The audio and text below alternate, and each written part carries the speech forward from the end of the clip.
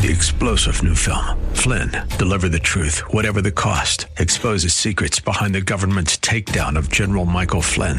Flynn knew what the intel world had been up to. He ordered the first audit of the use of contractors. This set off alarm bells. He told the truth. He was the most dangerous person for Donald Trump to hire. They had to get rid of Flynn. Flynn, deliver the truth, whatever the cost. Available now. Watch it today. Go to salemnow.com. salemnow.com.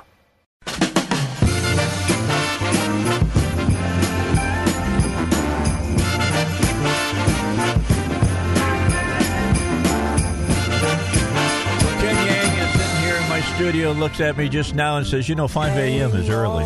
Yeah, well, 3:30 is even earlier. Let me tell you, I get up at 3:30 in the morning, get ready for the show. You don't have to worry about what we're going to talk about. You just show up ready to talk. That's right. We were sitting here talking before the show about how everybody now is so has no patience. That's right. You were calling it the Amazon syndrome. Yeah, basically. Amazon Prime syndrome. Every once now, immediate. There's a comedian that mentioned, they'll change Amazon Prime to Amazon Now because it's getting to the point where they're delivering stuff, within 24 hours. But you made a point to me that I hadn't thought about. We've got the Amazon. I guess, distribution center now here in Little Rock, and it really has shortened the time of getting stuff.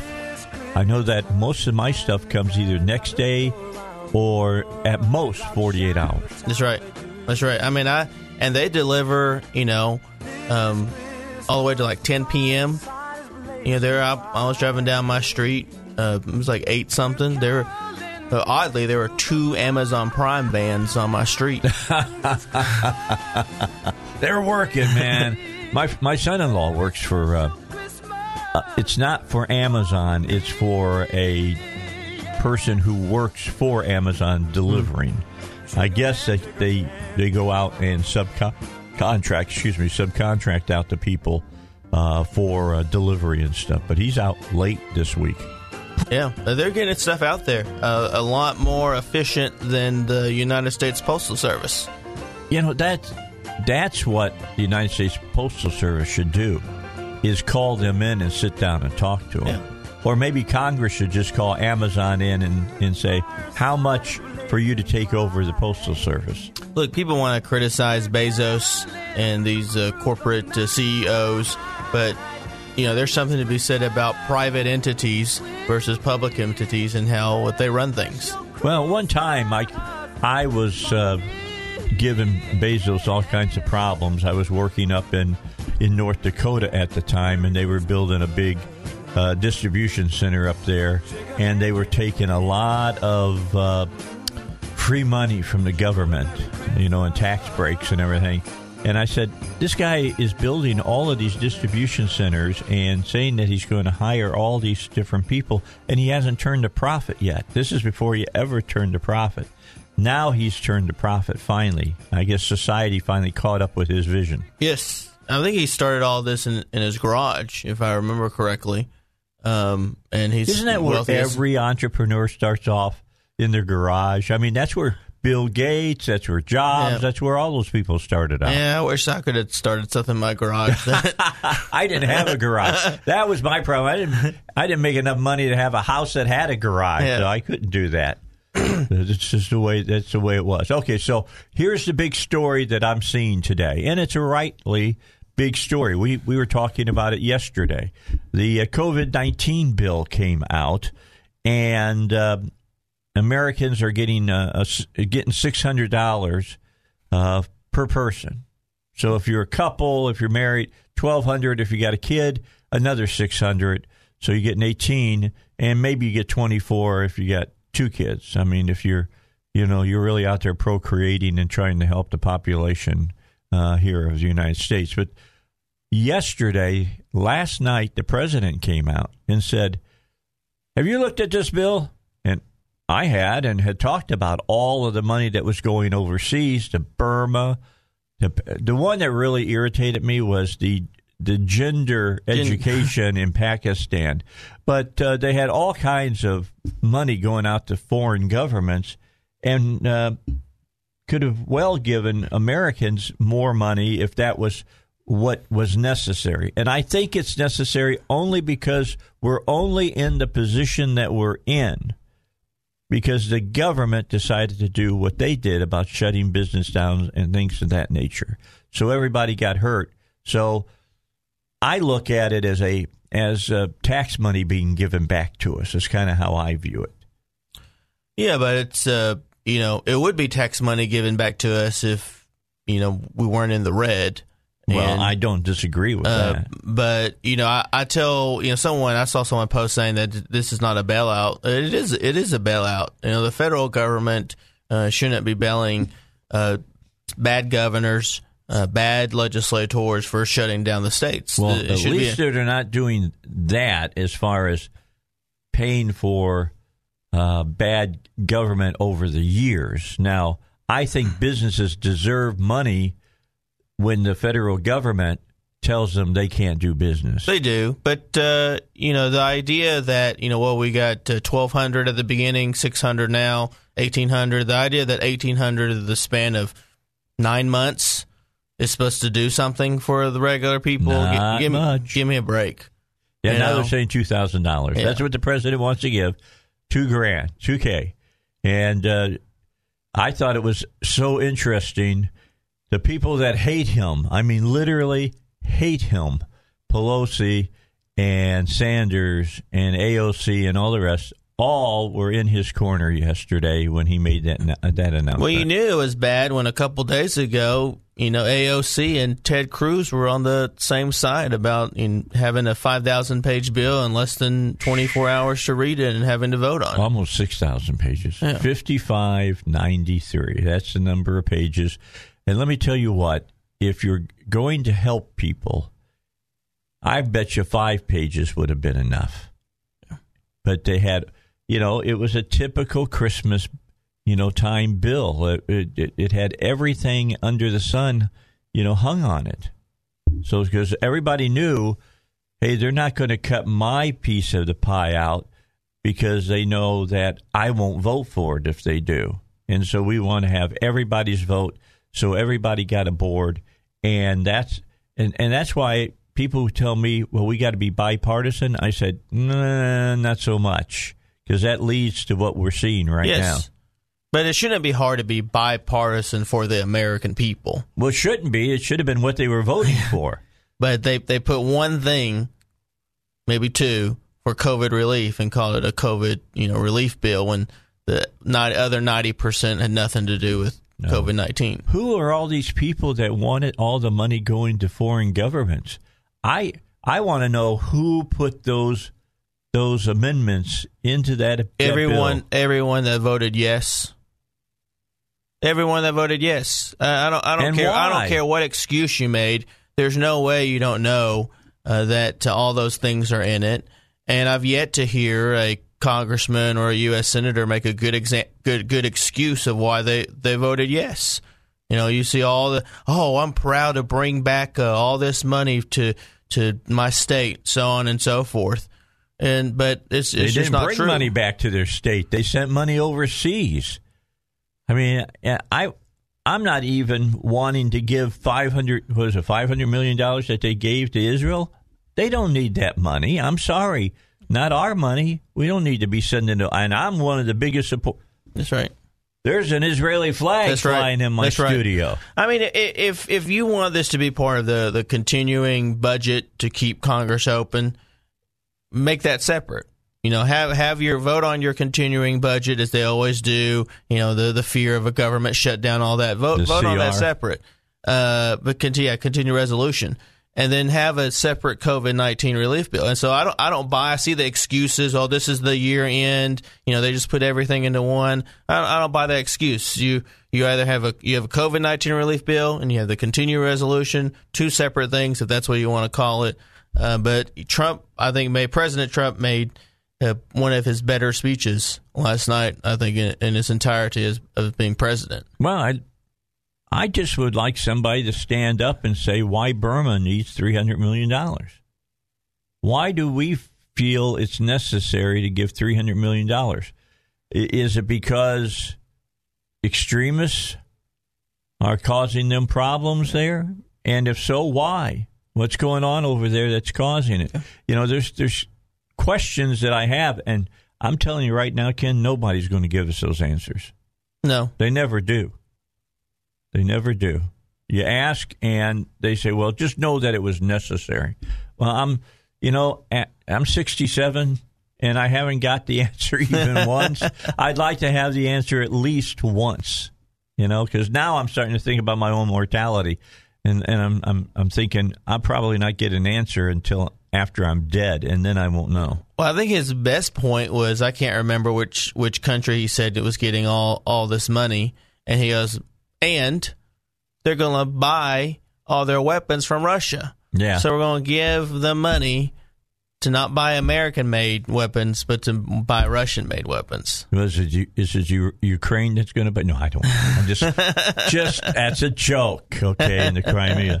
I got to tell you, and the Democrats went along giving the money to the folks over in the Ukraine after all the crap that went down about the Ukraine, and here listening to them talk about how corrupt they are and everything.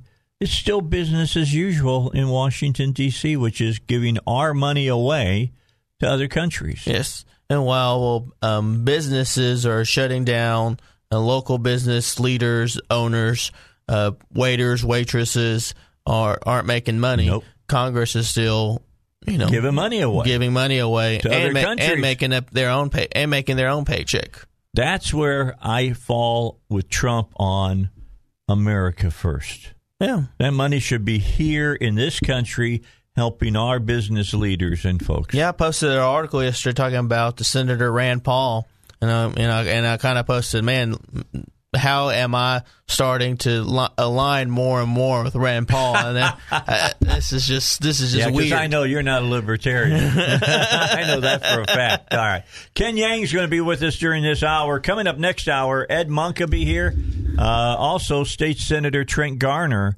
Ed asked that we get Trent on for the simple reason that he's pushing a bill to allow EMTs to carry. And my question and Ed's was, as we had lunch on Monday, couldn't they carry before? So we'll ask that question. And if not, why not? So we'll want to talk about that. And final hour today at 6 o'clock, Joe and Duck will be around. They'll do your car questions. Tomorrow and Friday, it's special programming here on our station at 101.1 FM, The Answer, so that you can enjoy your holiday. I will not be here Monday. Robert Steinbach will be filling in for me. I'm going to take an extra day off. I got to burn off my vacation or I lose it. So, I use it, don't want to lose it. Just that's the way I am. Hey, don't forget about Dustin Turner. Let me give you a great story. This guy does not even quit working during the holidays. He works for you during the holidays. For instance, ask Devin and Harley. They put their cabin home up on sale with Dustin the week of Thanksgiving. This is just a few weeks back. They were skeptical of listing their home because they tried it once before and it had failed miserably. However, when Dustin ignited his proven marketing plan, he brought in 4 offers in 2 days. And, of course, they were shocked that this was happening. Here's what they were really shocked about. They got a sale on their home. They sold the home, and it was for $7,500 over the asking price. It's those types of stories that are not uncommon with Dustin Turner. How do you use Dustin Turner? Because this is the guy I'd use. This is the realtor I would use if I was selling my home right now. I'm not. I'm going to sell it either at the end of this coming year or the beginning of 2022. If you want the possible highest offer for your home, you don't want to give it away, you turn to Dustin Turner and you give him a call and ask him to use the home brokered by eXp Realty plan. They can give you an instant cash offer if that's what you want to do. And you can sell your home and sell it fast. Just call 501-952-2969. That's 501-952-2969. Or go online. I know a lot of you would rather go online than talk to somebody. So go to HomeTeamSoldIt.com. That's HomeTeamSoldIt.com. And like I like to tell you, start packing because you'll be moving pretty doggone quick. That is Dustin Turner. You know, they're still looking for people for the COVID-19 research study that they got going on. You can get involved in this so that you can really help them learn more about COVID-19.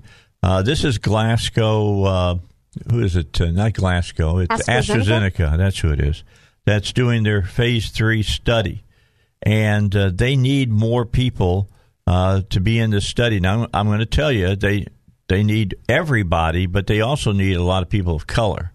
And they like you to get involved because people of color have taken it on the chin because of COVID-19. And they want you to help them out with the research on this. Now, if you participate in this clinical trial, you're going to have access to no-cost study-related care. You're also going to have the opportunity to help advance COVID-19 research. You don't have to have insurance to take part in this. A lot of people have been told, well, don't you know you can't get in that? You don't have insurance. You don't need insurance. They take care of everything on this. They're going to give you, whether it's the placebo or the real vaccine, all of that. There's no charge to you for any of that at all. Here's what you got to be. You got to be an adult, and you got to be in good or stable health.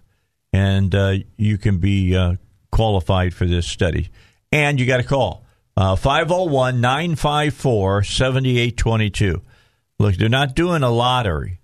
They're not pulling numbers out, and you got a number, and if they pull your number, you go into the study. That's not the way this works. It's a volunteer study, 501-954-7822. That's the way they do studies in China. They knock on your door and say, hey, you're part of a study. Roll up your sleeve, and they stick you. Not here in America. You get to choose whether you want to be in one or not. Or you can go online to the letter C19, the number 19. So C19, vaccinestudy.com to see if you are eligible for this study. So do that, would you? I mean, this not only going to help you, it's going to help your fellow Americans as well. All right, Ken Yang is sitting here in the studio. We're sitting here chewing the fat about politics. That's what we do, and I think we do it well. And it's good to have him with us. And what's your plan now? What are you doing the rest of today? You got a little more shopping to do? I got a little more shopping to do. I got to go into work, still work today, and maybe my boss will let me out. Cut you out early? A little early, and go fight whoever we need to fight at the stores. Yeah. And then where is it? Which store do you still have to go to? It's not Walmart, is it? That's no, it is Walmart. Well, it's going to be packed in Walmart today. Yeah. And whether you're going to buy Christmas gifts or Christmas meal, yes, you're going to be in with a lot of people. Yesterday it wasn't so bad, but today it's going to be crazy. Well, and I typically don't shop at Target for obvious reasons, but I have a gift. Someone gave me a gift card to Target, so I feel like I'm not really shopping at Target with a gift card. So I may go to Target instead of Walmart, but I think it'll all be packed with men. I've got to go today. I need a couple of more packages of salted butter. Because now Heidi knows this. She has been aware now for how long have you been my producer now? About 6-7 months? Yeah. She's learned I'm the baker at my house. And my grandkids would be down in the mouth if I didn't make chocolate chip cookies and peanut butter cookies and all of that, which I do. I baked last night, and I baked about 6 dozen cookies. About 70 cookies, and I'll do another 2 batches of Toll House chocolate chip cookies recipe, and then 1 Toll House chocolate chip recipe, half semi-sweet chocolate, half butterscotch With chips. a lot of sticks of butter. Yeah, it's a lot of butter. I mean, if you listen to the Elswick household, you can hear our veins getting hard. All right, we got to get the news. All right, back with you, 6:35 in the morning. It's the day before Christmas Eve. It's the day before the night of Santa's big ride. That's coming on. NORAD will be tracking him. If you go to NORAD.com or .org, I don't know which one it is. I'll look here in a minute. You can, when you put the young ones to bed, you can go there online and it'll show you where Santa Claus is in the world. You know, so you can watch it. They've been doing that for, ever. I remember something like that as a kid. I had to cut stories about that when I was in the Air Force because I did all the internal information for the Air Force. And we would put out stories to civilian stations about it. And we got NORAD to cut these really kind of cool little vignettes, you know, and it had the sound effects in back of it and everything. So it sounded like it was, you know, you were at NORAD and stuff. So that was cool doing that kind of stuff. But the big thing that we did that I enjoyed the most, because I was overseas most of the time that I was in the Air Force, working, because Armed Forces Radio is put together so that it offers military members overseas free the information that they need about what's going on in America and stuff. And we couldn't be in competition with the civilian stations here in the United States. So all of us in the military were overseas. And one of the big things that we did was have our people that were stationed overseas, they could come by our radio stations and our TV stations. And you hear them here on the station, they still do it, and let them do greetings back home. Hi, this is Dave Elswick. I'm stationed over at Anderson Air Force Base in Guam, and I want to wish my family a Merry Christmas and a Happy New Year, and things of that nature. And then we would send it to the appropriate stations that had agreed to air them, and then a letter was followed up to the family telling them that they were going to be heard on XYZ station, and here's the number for the station. You could call the station and ask them when it was going to air. Wow. You know? That's really cool. Yeah, and it is a cool thing for the people that are overseas. Yeah. And it's a cool thing for the families that are here and are separated from their families that are overseas. And that's something I want you to remember when you sit down for Christmas meal, that there's a lot of guys that are up in Thule, Greenland, or, you know, the Azores or wherever they might be, and they're sitting down in the mess hall and they're having Christmas dinner with their buddies and not with their families. That's right. And that's one of the sacrifices you make when you're in the military and you're out there protecting the American way. That's right. That's right.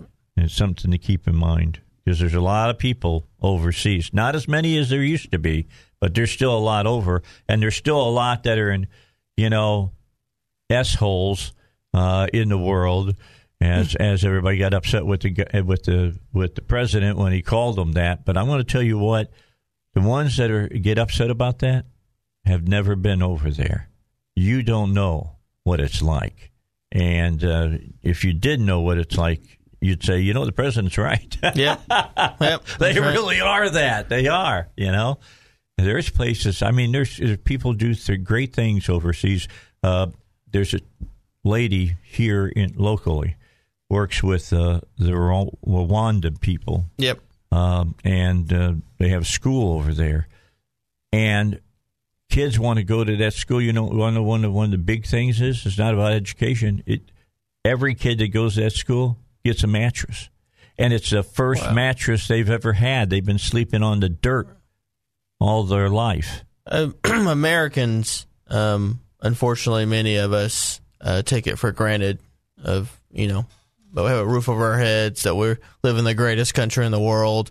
We at Hendricks, we had a really good foreign exchange program with Rwanda, and those students that came over, I mean, they were the happiest students, young men, women, they could be. They were so happy to be here. I mean, they were in Arkansas, for goodness sakes. There's probably a lot more exciting places to be as a foreign exchange student. Yeah.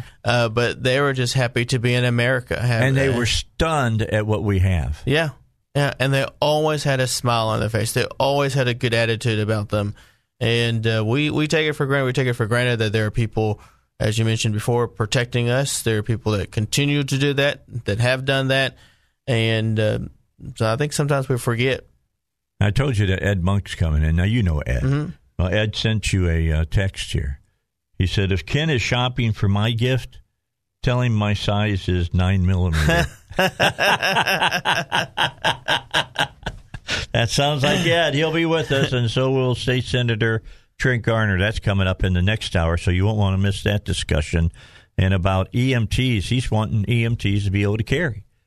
And I'm like, when that came up and Ed and I were having lunch, we looked at each other. They can't carry now? Yeah, that's a good question. That seems why were they told that they couldn't carry before? I don't get it. But you're right, Ken. Americans are spoiled.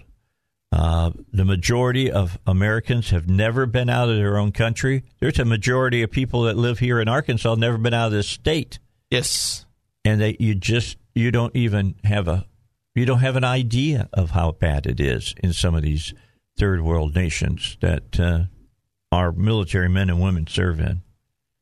And, not saying they couldn't be like us. They could if they had despots that wanted freedom for their people.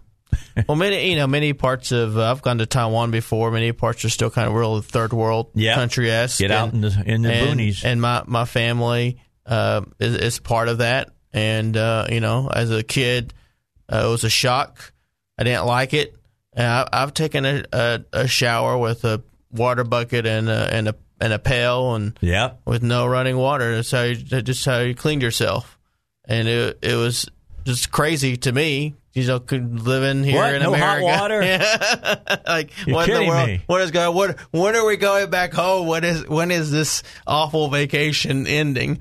But people don't understand. People take it for granted. And I think that's why you have more and more young people that don't believe we're the greatest country in the world because they don't understand. They've never been the other places. And when they go to other places, they're a foreign exchange student for 6 months, maybe a year. And all they see is the good parts. That's right. I often tell people, I say, if you believe we're so bad, choose a country that's live better there for a year. And go live there forever. Because if it's so good, move. Go live there forever.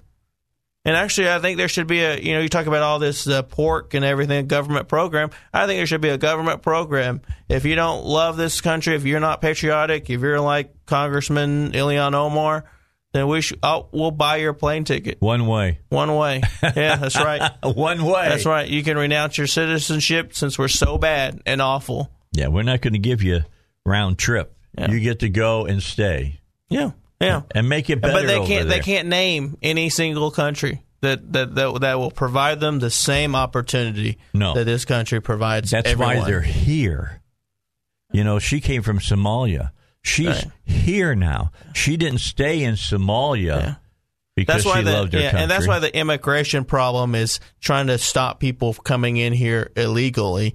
We're not having a problem of people fleeing this country because it's so bad. Yeah. When we say it at Thanksgiving, I'll say it again for Christmas. I'll say you should think about it every day. Every day when you get up, you should kiss the ground you stand on and thank God that you won the lottery to be born in the United States of America. I mean, seriously. Yeah, we got our problems. I'm not saying we don't have problems. We got problems, but I can take you to places in the world that are a heck of a lot worse than what they are here, and those are in even countries that you hear are really great places. Yeah. Everybody wants to talk about Norway and Sweden and all of that places. There's not a whole lot of people of color in that part of the world, to be honest. They're pretty white over there. I'm just telling you. You keep that kind of stuff in mind. Keep it in mind. Well, look what they got there. Yeah, you might want to look at what you got here. That's right. everybody wants to say the grass is always greener on the other side, and it typically is not. It's not. I've been in some of those places. I love the Philippines. One of my favorite countries to go visit, okay? However, only in parts of the country do I want to visit. And typically it's right around Subic Bay where, we had such a huge military presence for so long. It's a deep water port, of course. And now it's a place where a lot of expats go to live. But you get out into the jungle, and I'm going to tell you what, you go about a quarter, maybe 3 miles into the jungle, and it's like you're not even in third world. You're in prehistoric times again. Mm-hmm. I mean, there is no sewage. There's no running clean water and things of that nature. It's back to caveman days. It's mud huts or bamboo huts or whatever with dirt floors and all the rest. Now, there's some places here in the United States only because that's the way the people want to live that are that way, down in the Appalachian foothills and things of that nature. Or cities run by Democrats. Yeah, or cities. Yeah, Baltimore. Good place to go to see that. Or Chicago, in parts of Chicago, you can see that. But that's because of despots. That's the only way I can put it. Yeah. But I mean, I just traveling outside of this country. I went through the jungles, rainforest, caving over there in Panama and Costa Rica. And would I want to live that way? No. Yeah. But, thank goodness, having money, being an American, you have a tour guide, you have people to help you and all those things. But on a daily basis, they don't have that stuff. And if you want to move there, you can move there and live like a king, but it's only in little enclaves that you can live that way. Right. That's right. It's not the whole country, folks. Yeah. Maybe on the beach looking out on the Pacific Ocean or something like that, but don't go too far away from home. Yeah. I mean, I when we crossed the border from Costa Rica to Panama, we had to get our visa stamped. Papers, please. The sign said $7, and the lady was like, "That would be $8." I'm not going to complain.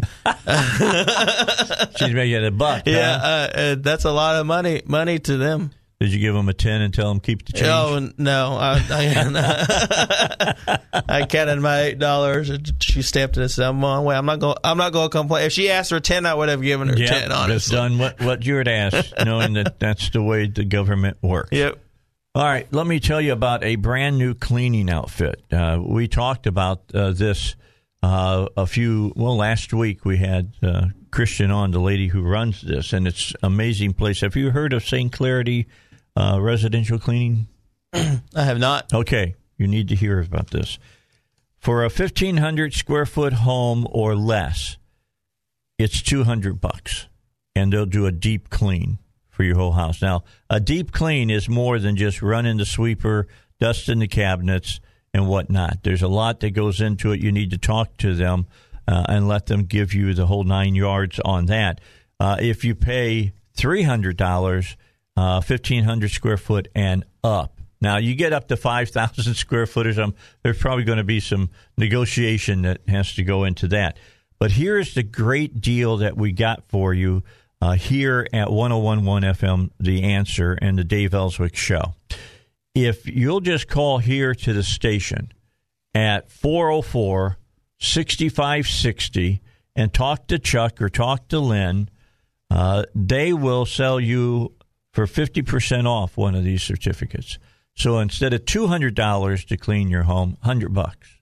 Instead of $300 to clean your home, $150. It's a great deal. And guys, I know some of you have not done your Christmas shopping.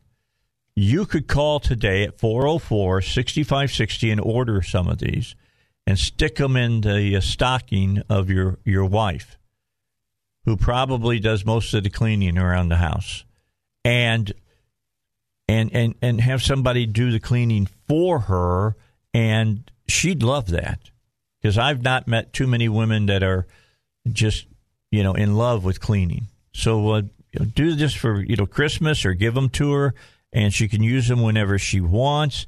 But St. Clarity residential, let me get it right here, residential cleaning can do all of this for you. One other thing I want to mention before I stop talking about them. They have a special part of their business that helps people who have gone through tough times. Perhaps you've had a family member die, maybe a husband or a wife.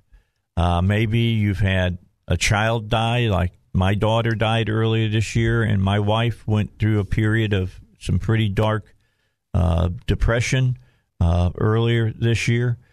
When that happens, you don't want to clean. Typically, you want to just sit and let everything just take care of itself. Well, you can get that all done with the folks at St. Clarity Residential Cleaning.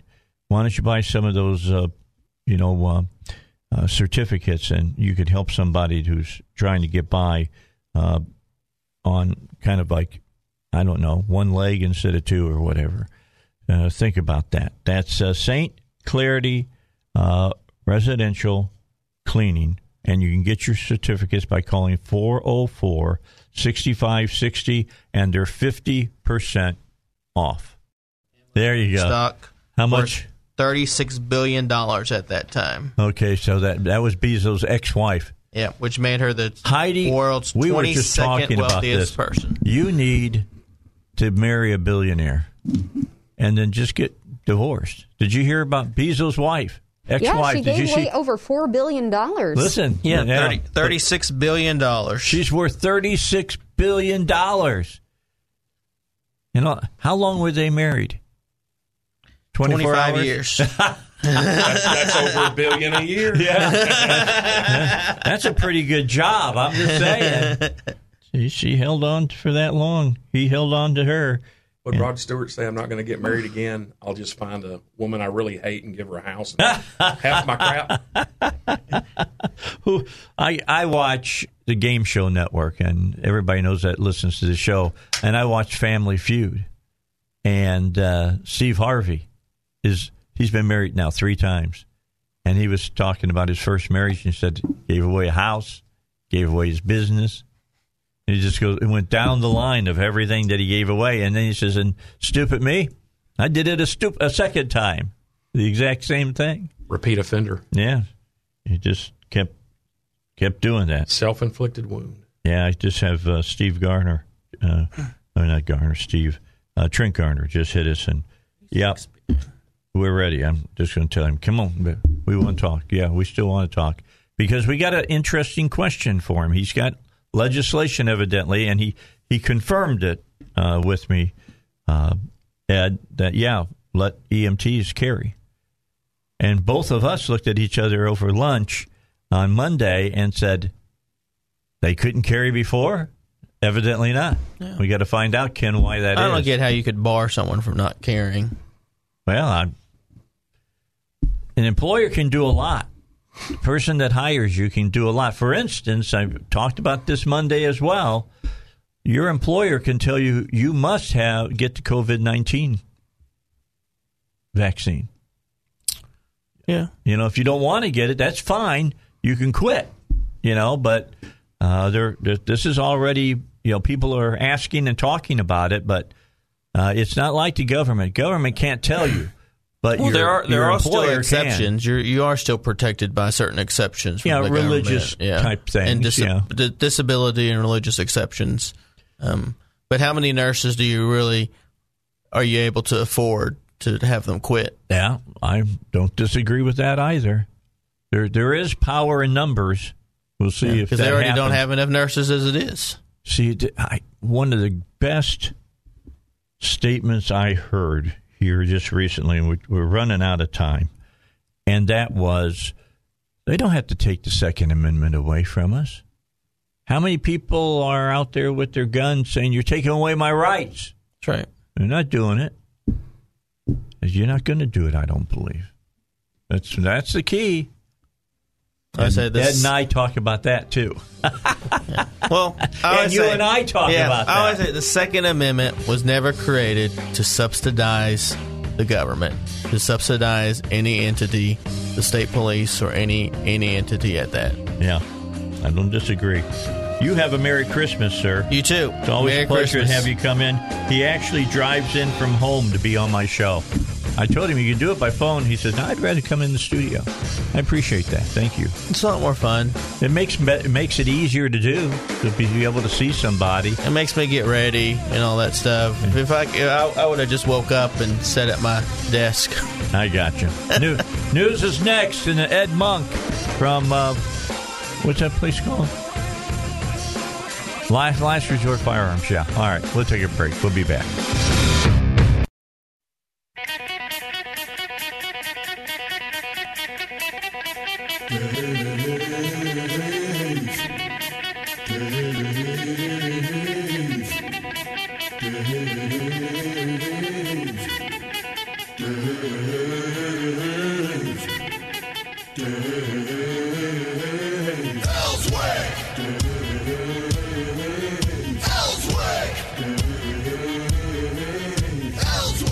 All right, let's get back to it here on the Dave Elswick Show. And Ed Monk is here. Buddy of mine, knows everything that is necessary to know about firearms and about firearms training. He's with Last Resort Firearms Training. And also on the line with us from the state Senate is State Senator Trent Garner. And Trent, you came up in conversation on Monday. Ed and I were having lunch. And he mentioned to me, he says, I think that Trent Garner has a piece of legislation not to allow EMTs to carry. And I said, they have to pass a piece of legislation so EMTs can carry? They can't carry already? Which started us talking, and I said, well, Ed, why don't you come on? We'll talk about this on Wednesday, and I'll call the state senator and see if he'll come on and talk about this. They need you to pass a piece of legislation so that they can protect themselves in areas that they might have to go to that are not the safest places in the world, or in Arkansas, if I'm hearing this correctly. Is that right? Hey, Dave, thank you so much for having me on. It's good to talk to you and my good buddy Ed. This is what the reality is. Ed's from Jefferson County. I cover Jefferson County in my district, and last week we had two brave EMTs on the scene trying to help a woman who had been hurt, and they were shot multiple times by a perpetrator. Fortunately, one of the EMTs had a concealed carry weapon, pulled the weapon out, and engaged the perpetrator and killed them and stopped them from probably losing their lives, and more importantly, saved the life of the person they were working on. When that happened, there was multiple EMTs and first responders that reached out to me that said they'd like to clarify both concealed carry law and maybe expand what could be done to protect themselves. The reality is I think that most EMTs could carry right now if they needed to. I don't know if there's anything specifically prohibiting them from carrying in the law. But what I want to do is to make sure we clarify, straight black and white, they're able to carry with their concealed carry. And another idea I had is maybe expanding a certification similar to how law enforcement can carry in certain areas and have certain, ability to carry either open or concealed, and changing that with the Law Enforcement Training Academy, which is in my district, and give them a certification. Now, that second part is going to require a lot more work.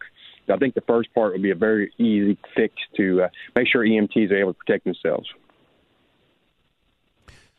Hey, Senator, thank you very much. Is there any way, if I'm correct, some EMTs are city or government employees and some are private company employees. Is that correct? Yes, that's my understanding of it. And the backstop of this will always be the policy of the department or company that employs them. I am a free market person. I believe that a employer should have pretty large rights when it comes to allowing somebody to carry or not. So as unfortunate as I think that you should allow somebody to carry who employs that, I didn't want to step on that relationship. But what I would want to do is to clarify and make sure that if that employee does allow somebody to carry, they're absolutely allowed to. I think making some few tweaks to law will make it more likely they're able to do that. Yeah, I mean, I'm not an attorney, not a legislator, but I can kind of see maybe a carrot and or a stick. Is there a way we could make private EMS companies immune from lawsuits? Is it possible that maybe some of the companies might have rules not allowing their EMS techs to carry guns because they're afraid of getting sued. Kind of like in the enhanced carry law, they made colleges immune. If someone carrying with an enhanced license on a college campus got into something with their gun, that person could be sued, but the college couldn't. Is there any way that maybe putting in legislation something that would make the ambulance companies immune from lawsuits should their EMS people use their guns? Is that possible? Yes, I think it's very possible, and it's actually a good way to describe it because I think that's probably the number one sticking point for these companies. They know that their personnel go into dangerous situations. I'm sure they want to protect it. Most of the people I've talked to, are strong Second Amendment supporters, but they're worried about the liability both legally and, with the media now. Here's the thing that somebody brought up to me. What if an EMT ends up shooting somebody and it's a questionable shooting, as we've seen with a police officer? Where does that leave the company? And I think that's a very fair point. My counter to that would be, as you can probably defer or think of, is a lot of these EMT are, putting themselves, protecting themselves anyway against company policy. And it's kind of one of them things. It's that old saying, would you rather be judged by 12 rather than carried by 6? It's probably the same thing when it comes to a company. Would you rather be fired by your job or, have the ability to go home to your family? And I think a lot of people are making that decision. So I think if we're able to work with them, give them some kind of liability protection to strengthen their ability to allow somebody to have that underneath their employment without any kind of legal recourse, I think there's a lot of companies that would open that up fairly quickly. Yeah, I think a lot of the times when companies make policies and when governments make rules and laws, they treat the act of carrying gun like some technicality, like it's your lucky rabbit's foot, or you can or can't have your dog here, you can or can't have your lucky rabbit's foot. It's not just the item of the gun; it's the right of self-defense. If you tell that ambulance person you cannot have a gun, you've stripped them of their ability to defend themselves. And most citizens should try their very best to stay away from bad situations, but we pay the EMS people to go to the bad situations, like the police officers, but the police officers have vests and tasers and tear gas and all the stuff that can help them go into bad situations. Absolutely. And just as, I study the active shooter threat, there's so many times where EMT will not go in to help people that are bleeding out until it's cleared by police, which takes a lot of time. And, in Jefferson County, if you're outside a municipality, depending on how many patrol deputies are on duty, and Jefferson County covers both sides of the river. So you could call for an ambulance, and the ambulance could get there, but if it takes another 20 minutes for a deputy to get there, if the ambulance techs, the EMS people, can't protect themselves, that could mean not only the ambulance personnel being at risk, but somebody bleeding out, dying, or by some other means not getting the care they need to stay alive because the ambulance personnel can't defend themselves. That's an excellent point. And I think that's when the second kind of thought process comes into place, where the Law Enforcement Training Academy down there in Calhoun County, Camden, if they were able to come up with some kind of certification, say like a week-long course on firearm safety, how to engage a weapon, something that could specifically go to our EMTs, either that or the Fire Training Academy, which is down there as well in my district, and allow them to get some kind of certification so they can carry their weapon much more like a law enforcement than, say, a private citizen. Because the reality is, like you said, if I'm still carrying, a 380 pocket pistol, I probably don't need to walk into an active situation because that can be very dangerous and you don't have the firepower to kind of keep up with it. But if I get certification and now I'm carrying, a Glock 19 with 3-4 extra mags and I have body armor on, now you're a little bit more prepared to engage in that hostile situation and protect the citizens that we ask you to do. That's ultimately what this comes down to. I mean, EMTs put their life on the line. They know the real deal, and going out there and be able to actually do their job will save lives. Not only there, but save the lives of the people that they are protecting, just like we saw in Pine Bluff. They probably saved that woman's life because I'm guaranteed that gentleman who shot them wasn't going to stop with them. He probably was going to end up with her too. And that's a citizen that gets to go home and be with their family and live because of what the brave EMTs did. If we allow more of those people who are already out there on the front lines to do this, I think we're going to protect lives.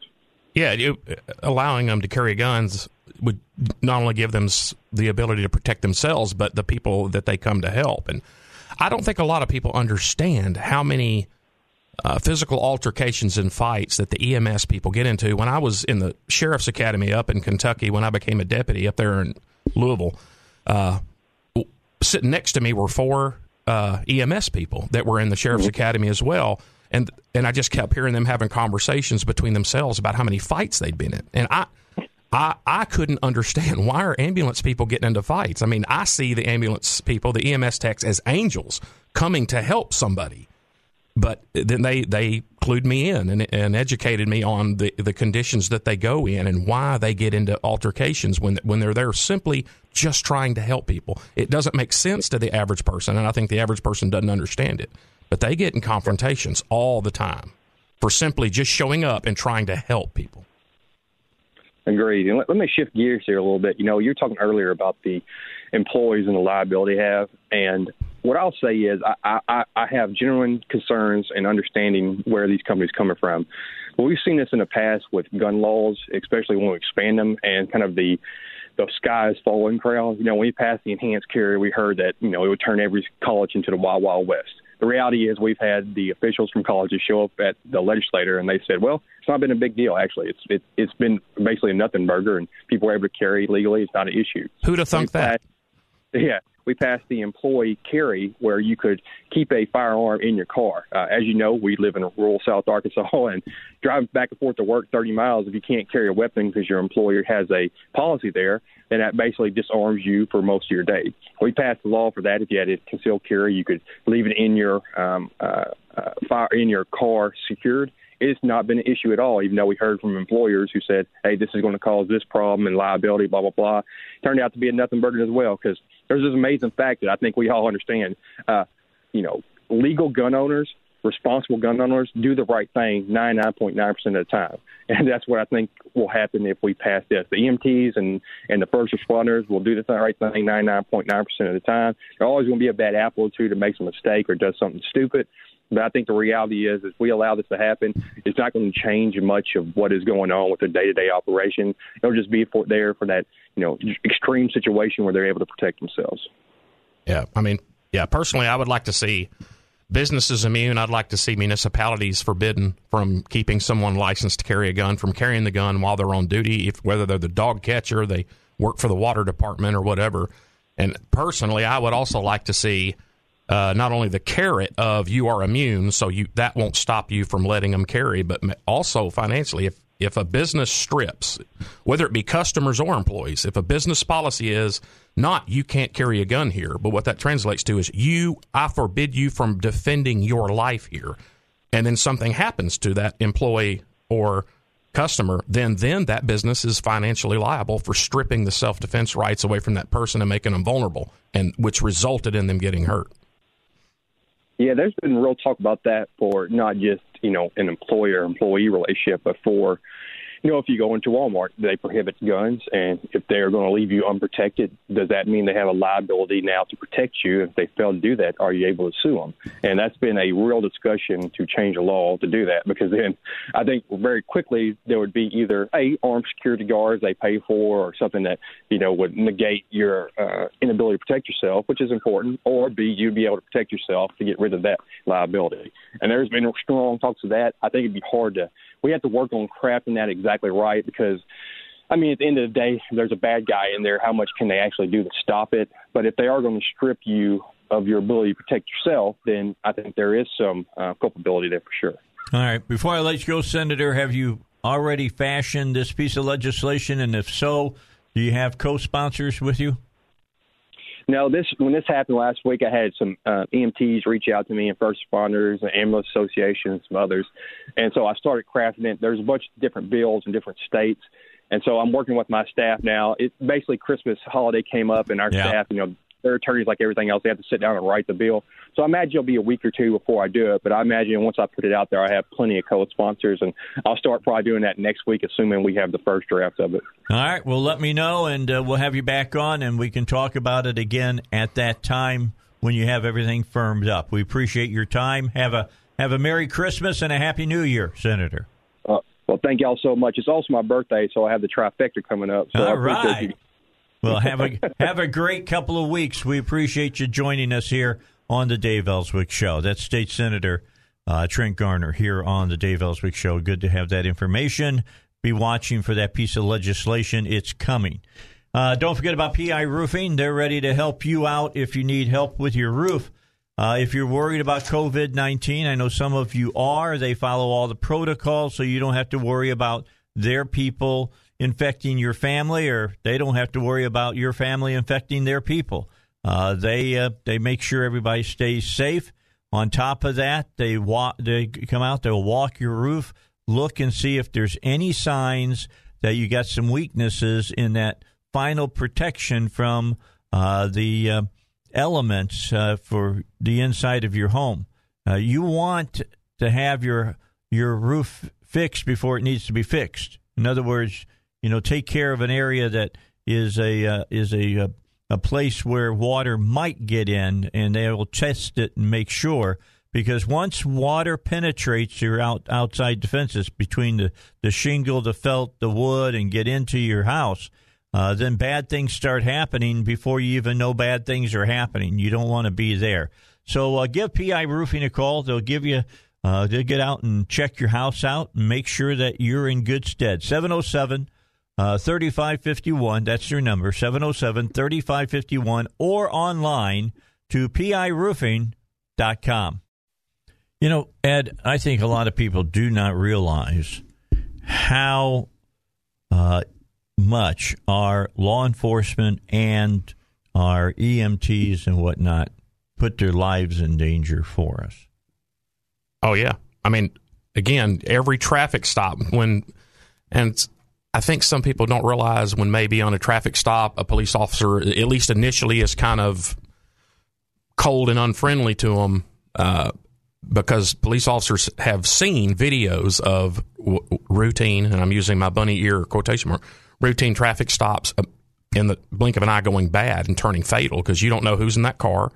You don't know if it's a lady on her way to church. You don't know if it's a guy who's busted his probation and he'll go back to prison if the cop finds out who he is, and he is just not going back. You don't know. And cops and EMT both, they're paid and expected to go to bad places and deal with bad people. When we train citizens to carry guns, self-defense, we say avoid them at all costs. Avoiding is the absolute best thing. Only fight if you cannot avoid, and it's the last resort. Yeah, don't which go is why, looking for trouble. But cops, we pay. Dispatch calls the cop and says, go into that trailer where there's 17 people. They're all related. 8 are drunk, 6 are high, 5 of them have warrants. Go up in there because they've called for a domestic problem and figure that out. And try to figure it out. Most people would not want to go up in there. With the law not having your back. With elected officials, for the most part, not having I could not your back. do that. I could not function in that kind of environment. Give you an example. 3 French police officers were fatally shot early this morning as they attempted to rescue a woman during a domestic violence call. Now, you've been in law enforcement as well. Is it true that men and women who serve in law enforcement cringe when they get a call to respond and it's a domestic dispute? I can only speak for myself. Yeah, I would rather respond to a man with a gun, shots fired, than domestic. Because I know more, it's more defined, it's more limited, I know what I'm dealing with. Domestics. You're walking into a real area where the tensions are going to be high and emotions are running free. And he said, she said, and, with one of the two can be saying, he's hurt me, he's got to go. And the minute the officer tries to make that person go, now the other of the couple remembers they're in love again, and they start fighting the officer for trying to take the person away that they were begging the officer to take away because of physical abuse. It's crazy. Okay, so French President Emmanuel Macron has found himself in the middle of growing tension between police in the country and the citizens that they protect. Protests have erupted in Paris over proposed legislation that puts restrictions on images that citizens can post to police officers online, an article in the new security legislation that would make it illegal to publish images of officers with intent to cause them harm, drew sharp criticism. So that we'll come back. We're going to talk more about this because what's going on in France is going on here in the United States as well. All right, now I'm going to come back to that story in France, but you got to know about Ed. Ed served in the U.S. Army. He was a tank commander. And there's a story today on defense. Army's long-range cannon got a direct hit on a target, listen to this, Heidi, 43 miles away. 43 miles downrange. Now, this is the Army's Extended Range Cannon Artillery System, or the IRCA, that's over there. Hit a target 43 miles away during a test at Yuma Proving Ground in Arizona Saturday. The successful test comes as the U.S. Army has been looking to close the field artillery gap against our military adversaries like Russia. The cannon uses an M109A7 Paladin integrated management howitzer chassis and replaces a 39 caliber gun tube with a 58 caliber 30-foot one. Then the artillery that they use, the munitions they use, are made by Raytheon, who are located here in Arkansas. I don't know if they make this munition or not. I'm just saying that they're here in Arkansas. In combination with an XM1113 using supercharged propellant. 43 miles. Now, being a tank commander, does that just make you go, what? Yeah, that's an extremely long. I can't remember right now when I was in with the M109, the howitzer, how far. I can't remember. It's been too long. But 43s, that's here to Pine Bluff. That's Think shooting about that. Here to Pine Bluff. And hit it right on the button. Yep. That's incredible. Absolutely incredible. And you were telling me a story about when you were in the service. You were saying that they were already using this Paladin series. Yeah, the M109, that was the nomenclature for this self-propelled artillery when I got in. Mm-hmm. You know, you had the airborne and light units had towed 105 millimeters, but this was the mechanized. So it kind of, person that doesn't know the difference, it kind of the distance may look like a tank. It's got tracks, a big turret, and a bigger gun. But in my early days, an artillery battery had 6 guns. And so if you wanted 6 rounds on target, you would call them, and they had to stop the battery, all 6 tracks, all 6 vehicles, align them together, do the math to calculate how to hit where you wanted them to, and all 6 guns had to fire a round. Wow. By the time I got out, the Paladin, it had advanced. The fire control system had advanced to where one Paladin, one gun, could fire 6 rounds in succession, but with the gun angled at a different angle, and get those 6 rounds to impact near simultaneously. So one gun was doing the firepower of 6. Wow. That's impressive. Yeah. That's impressive. Hey, I just wanted you to know that our U.S. military working on new weapon systems to keep us safe and keep our military men and women safe on the battlefield. Let me tell you something else. If you want jewelry and you want the best jewelry possible, you go to Hillcrest Designer Jewelry and let them take care of it. Don't call up Eric today, day before Christmas Eve, and say, hey, I want you to make something unique for me, because he'll laugh. Well, he might not laugh. He'll just say, well, that's not possible. Let's get something ready for after the holidays for that person. And he'll do it for you. If you've waited this long, right now, the best thing you can do is go to Hillcrest Designer Jewelry and look at all of the great jewelry that he has, unique brands that he carries, and pick something out that is unique for the person that you're buying it for. And Eric will be happy to spend some time finding the piece of jewelry, whether it's a ring, a necklace, a bracelet, an anklet, a brooch. They make brooches still, but they take the brooches for the most part and make them into necklaces. And he can get all of that done for you, as long as it's not too intricate and too involved, because he just doesn't have a lot of time now. You've put him at a disadvantage by calling him at the last moment. But if you call him at the last moment and you need something, I'm sure he can find something that will meet your specifications. Call him at 501-246-2960. 3655. That's 501-246-3655. Find the piece of jewelry for that special someone at 3000 Kavanaugh Boulevard in Little Rock at Hillcrest Designer Jewelry. Now, before we went to break, I was telling you about this story about the French police officers. They're having some of the same problems that we're having over here in America. They went out on a domestic violence call, and all 3 French officers were fatally shot. Their ages, there's a 48-year-old guy who shot them. The 3 officers were aged 21, 37, and 45 years old. Now, I don't know if they were carrying, if they were armed or not. I mean, over in Europe, they're a lot different than what we are here in the United States about that. I mean, Bobby's over in Europe, over in England, they don't carry handguns. Yeah, I just had vivid flashbacks to the Charlie Hebdo. I can't remember. I'm probably not pronouncing it right. No, that's right. The newspaper political cartoons that got attacked, and there were unarmed French police that got videos. You can go on YouTube and find it. Videos of unarmed police getting shot down by the terrorists. Yeah, that's just not good. The one that stands out in my mind is over in Britain, and they had that Islamic terrorist with the knife attacking people, and the bobbies running away because they had nothing to protect themselves with. Yep. I mean, this is the insanity of what we live in today, and as insane as that is there, it's coming here. It already is here. They're doing this kind of stuff now in the United States.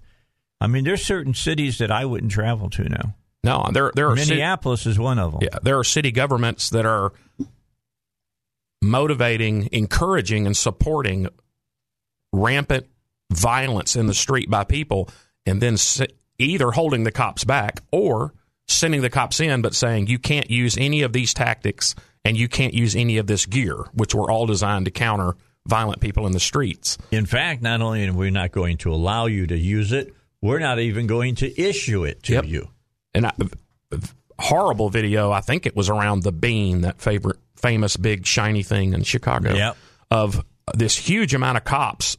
They're just standing there getting pelted with everything, throwing liquid, bricks, bats, just throwing all, and the cops just standing there doing nothing, getting hit with these things, and some of them taken to the hospital, some of them with eye damage, fractures to their face.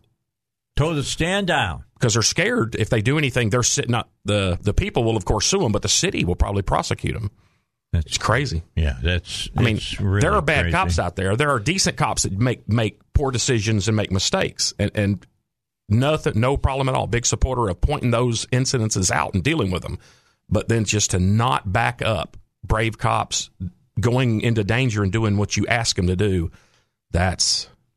I'm really happy that I'm beginning to see some professional athletes who were intimidated. I know they were intimidated and not speaking out for the police. And, the NBA and their whole Black Lives Matter craziness that they went into and stuff, finally standing up and saying, look, I know a lot of police officers and law enforcement people, and they're good people, and they've not been involved in unrighteous shootings or anything like that. We've got to support those folks. I mean, there's been professional athletes that wouldn't speak out now who have family members that are in law enforcement, and they wouldn't back them because of, if they did, they were, the cancel culture, and some of the people that were on the same teams as they would attack them on social media. It amazes me that here in this country, we're afraid that somebody's going to call us a name now. Yep. Well, and I have people I personally know that were fired because they said things that were absolutely provable true, but they rubbed some people the wrong way, so enough hell was raised until their employer let them go. One private, one government. So we're inching closer to that, unfortunately. That's sad as well. But I have to also point the finger back at us we could solve this problem. We'll let it happen. If nobody went to an NFL or an NBA game, if nobody went, nobody bought their products, nobody watched it, everybody canceled their premium sports package. If everybody did that, we could solve this problem. But we don't want to. We want to keep watching our sports, but complain about the players and the owners and the et cetera. We could solve it. I used to subscribe to DirecTV's NFL package. But when they started speaking out against the military and against our flag and against then our law enforcement officers, I canceled. Yeah, and punishing players when they try to portray a Bible verse, but encouraging players when they want to help publicize and show sympathy for a lawbreaker. Yeah, somebody who may have killed people. Yep. And do that. We could solve it if we wanted to. Yep, I agree with that. All right, let's get our final break in, and then I'm going to come back and we're going to finish up with Ed. I want to talk to him about the lack of ammunition that's out there, and we'll talk about why that's happening. It's not some big government conspiracy. It's because so many of you are buying guns. We'll talk about that here in just a moment. But I want to remind you what David Lucas has got going. He has this ultimate retirement planning checklist. If you want one of these, I'll give it to you before you leave. Right here. You can see it on Facebook right now if you're watching us live. And you can pick up a copy of this, the first 10 of you who call in. It's absolutely free at 501-222-3315. That's 501-222-3315. Now, several decades have gone into making this piece of literature for you. It's got 31 different questions in it. I can just kind of flash it open here for you, let you look at it. And, you go through and you answer all these questions. You don't have to write your answers down. I mean, David Lucas is not your teacher per se, so he's not going to make you write an essay. But if you write this stuff down or you just do it in your own head, you'll know real well how well prepared for retirement you are. And that's the key, being prepared. Because if you don't do a few of these, your retirement's going to go off the rails, and you're going to find yourself in a world of hurt. So don't get yourself stuck that way. Get a copy of this. Be one of the first 10 callers. Again, the number is 501-222-3315. It's the ultimate retirement planning checklist. Or go to davidlucasfinancial.com. You'll see a picture of this. Just click on it and ask for a free copy of it. Investment advisory service offered through David Lucas Financial. It's an Arkansas registered investment advisor. All right, coming up at 6 o'clock tonight, typically it would be Joe and Duck talking to us, but I'm going to keep Ed on at 6, and he'll be on, and we'll talk about guns as well. And as we finish up this hour of the Dave Elswick Show, let me remind you that if you go out to Academy Sports or you go out to some of the big box stores, you go to some of the small gun stores, some ammunition is tough to find. For instance, from my study of this here over the last week, 22 long range and 9mm are in very short supply. Now, you work at a local gun shop at times. Are they having problems with those calibers? Oh, yes. All calibers. And they were told way before deer hunting season, they were told in the early summer that because of the shortage in 22, 9mm, 38, the pistol calibers and the 5.56, that was going to affect the hunting calibers, and it has. If you talk to a bunch of people that hunted, when they went to try to find their normal hunting ammunition that's never a problem, it is, because the ammo companies, they don't have a line for every type of ammo. They just continuously run. They swap over. Mm-hmm. So if you're selling every round, you've already pre-sold every round of certain calibers. You're not going to stop those presses to swap over to something else.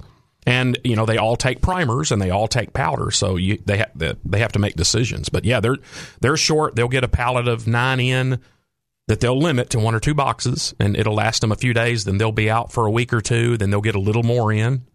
They'll have it for a couple of days. Then they'll be out for a week or two. But yeah, 22, 9, pretty much all pistol calibers are touch and go. Okay, I read that 30-06 which they thought they were going to have problems with, they were able to produce enough to carry them through the hunting season.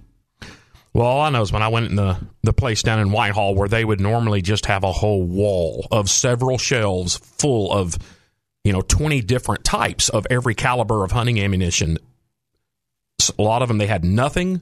Like 308, they would normally have 20 different types of 308, very common. Same for 306. And they would have like one or two if they had it at all. And grain count, probably. And the type of bullet, the weight of the bullet. Because exactly. I like to use a 186 grain with my 308, and I had a hard time finding 186. It's like 168, much more low-powered. Yeah, and if you've already got your rifle zeroed for a particular brand, weight, and model of ammunition, and you can't get it, then it's an issue. Let's talk about why that is, because a lot of people are saying that there's some kind of conspiracy or something about ammunition, and it's not the case. It's supply and demand.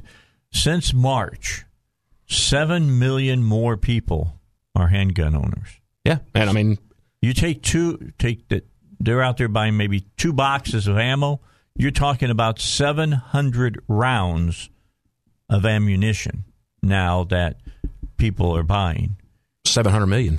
700 million rounds. Well, they had an article I read here recently from, seems like it was the people that bought Remington. It's Vista Outdoors. Vista Outdoor. Yep. Yeah. They own like 4 ammunition companies. And they said, we're running full bore, wide open. But none of us, not all of us together can make up 700 million rounds in that short of a time. Yeah, have you ever seen the old movies of the rowing ships where the guys down there with a whip, snapping all of the slaves? That's the way I picture in the ammunition factory. Some guy walking around with a whip, faster, make it more, make it more. Make it faster. And that the other evidence supports that, because not only ammunition, but guns have dried up. And me as a trainer, like basic concealed carry and private lessons have quadrupled for us and other instructors that I've talked to. Which makes it tough for you, because you ask these people to bring what? How many rounds do you want them to bring to a lesson? Well, and it depends on what they want in the lesson. And a lot of the time, for beginners, sometimes they'll say, I just bought this gun. And I'll say, bring a box or 2. But a lot of times our beginner lessons are, I want to buy a gun, but I don't know enough yet to know what I want. So they'll come out and get a lesson using my guns. I'll let them test drive several to help them figure out which one they want. And so now they're burning my ammo. But I've got a pretty good stockage for that. But then the follow-on is, by test driving, several, they go, okay, this is the one for me. And then they go to try to buy it, and it's hard for them to find it, because like ammo, guns are drying up. All right, we're going to pick up this topic for the 6 o'clock hour with Ed Monk. All right, he's going to be with us. Typically, it'd be Joe and Duck, but it's just going to be Ed and me, and we're going to talk a little bit about guns and about ammo and about some of the things that you might run into. If I was talking to somebody, it may have been you, about somebody went out and bought some, basically duck shot for somebody, and it was just 2 small boxes of it, and it was $50. Was that you that I was talking to? I don't remember it being duck shot, but I know ammunition in some places are not marking it up, taking advantage, but some places are. 1,000 rounds of 9mm before all this started, I could get shipped to my door for $185. Tax, shipping. How much now? If you can find it, it's probably $600 plus tax plus shipping. Wow. Yeah. Really jumping up. Oh, yeah. All right. That's coming up at 6, so join us at 6, and we'll talk about it right here on the Dave Elswick Show. Give you a little Christmas music, get you in the spirit if you're not in it already. Hopefully you're not bah-humbug-bugging here. We want you to be ready for Christmas. Christmas Eve tomorrow, and then Christmas coming up on Friday. I'll see you on Tuesday. I'm taking Monday off, so Robert Steinbach will be in to fill in for me on that day. You have a Merry Christmas. I will talk to you next week right here or at 6 o'clock here on the Dave Elswick Show. The fireside is blazing bright. We're caroling through the night. And this Christmas, we're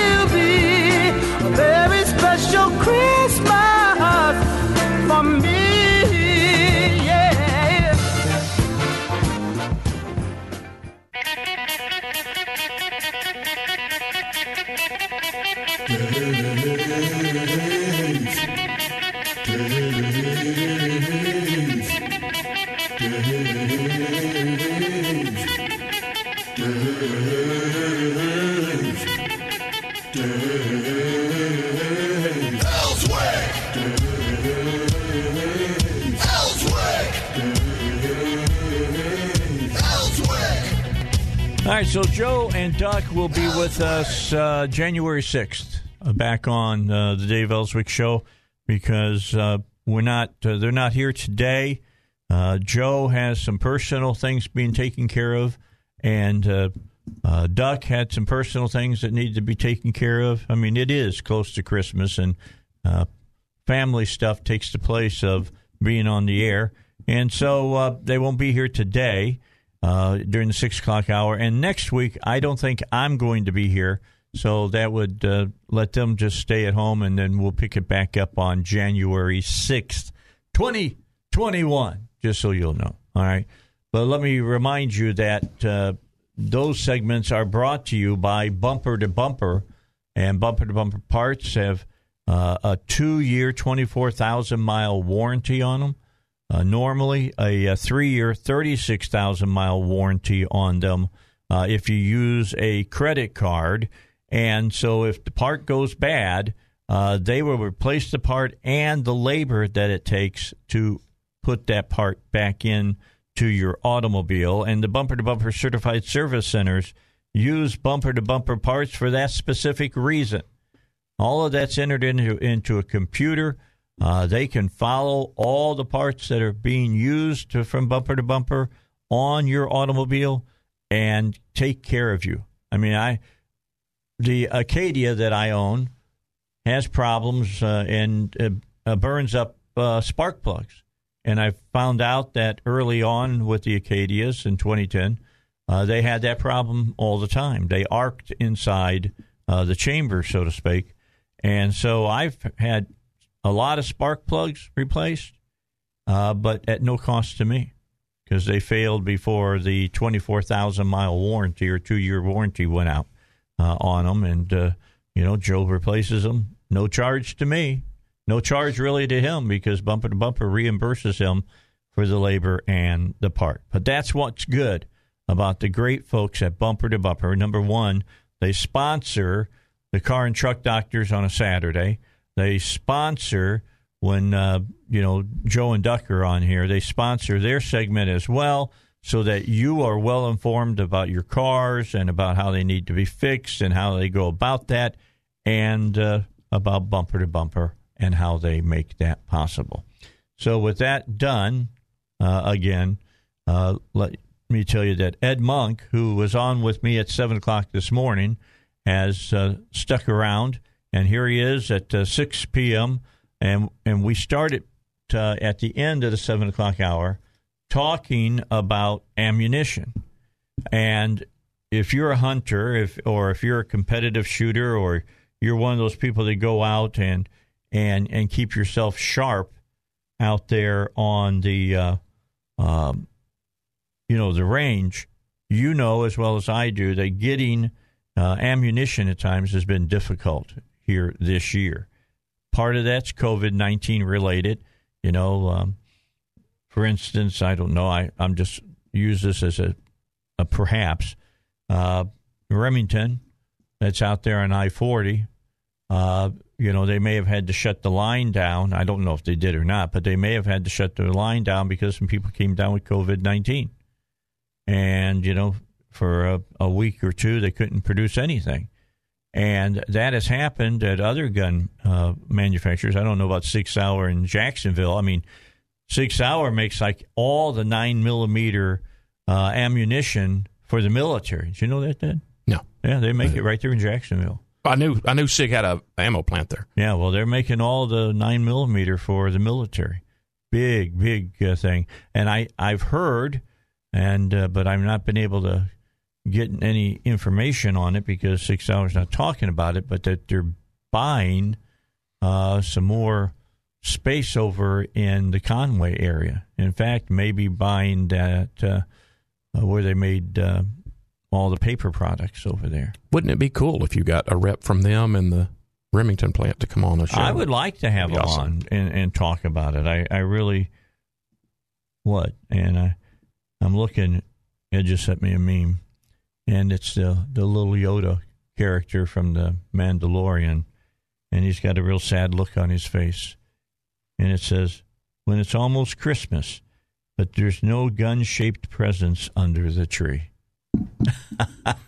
That's good. That's what happens when you're on the naughty list. And that's a good one. I'll send that to Elizabeth. Well, I'll post it on my Facebook page so you all can see it and share it with other people as well.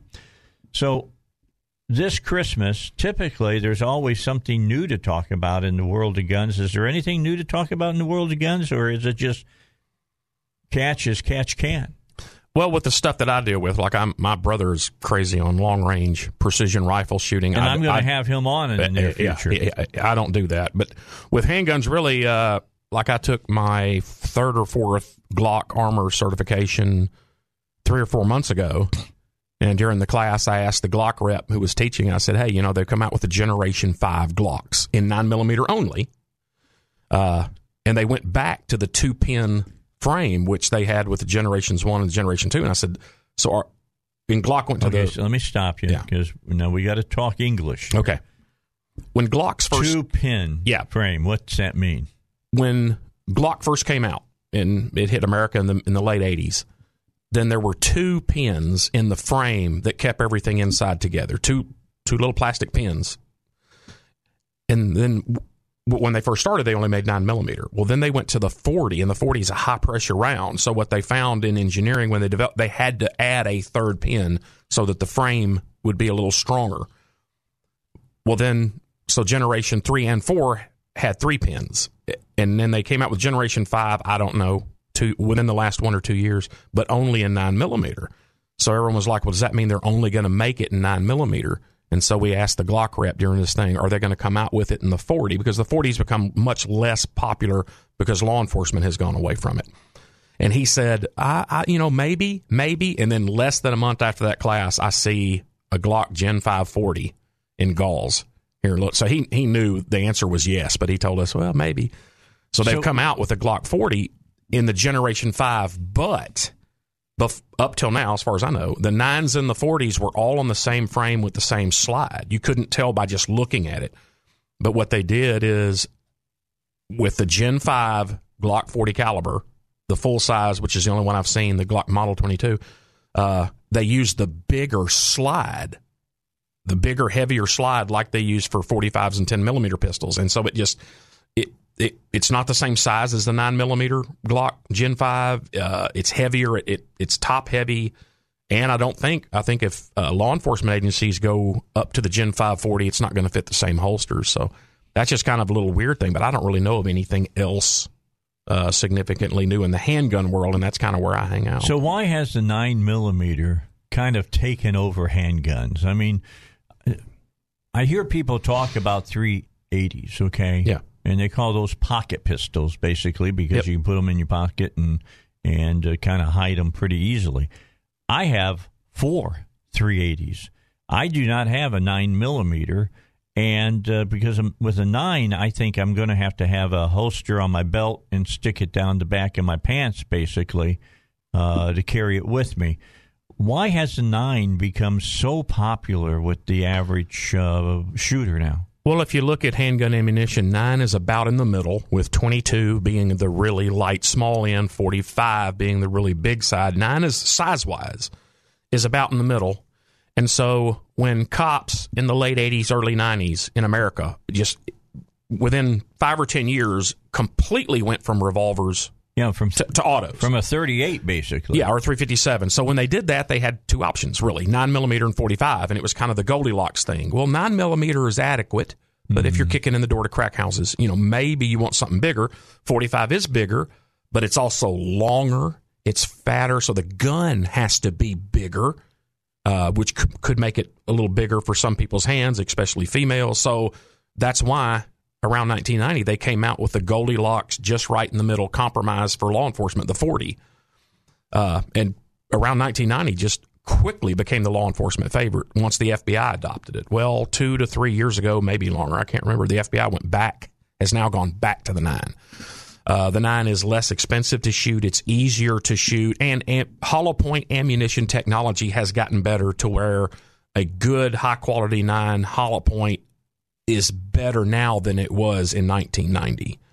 So for all of those reasons, law enforcement has kind of gone back to the 9. And so why did the military go from the 1911 to the 9? Well, I think a big part of that, because they did that while I was in. When I got in 83 as a cadet, they had 1911, and then when I was first job as lieutenant in Germany in 1987, we were issued the 1911. I think a big part of it was to get, because again, that was before the wall came down. Still us against the Ruskies.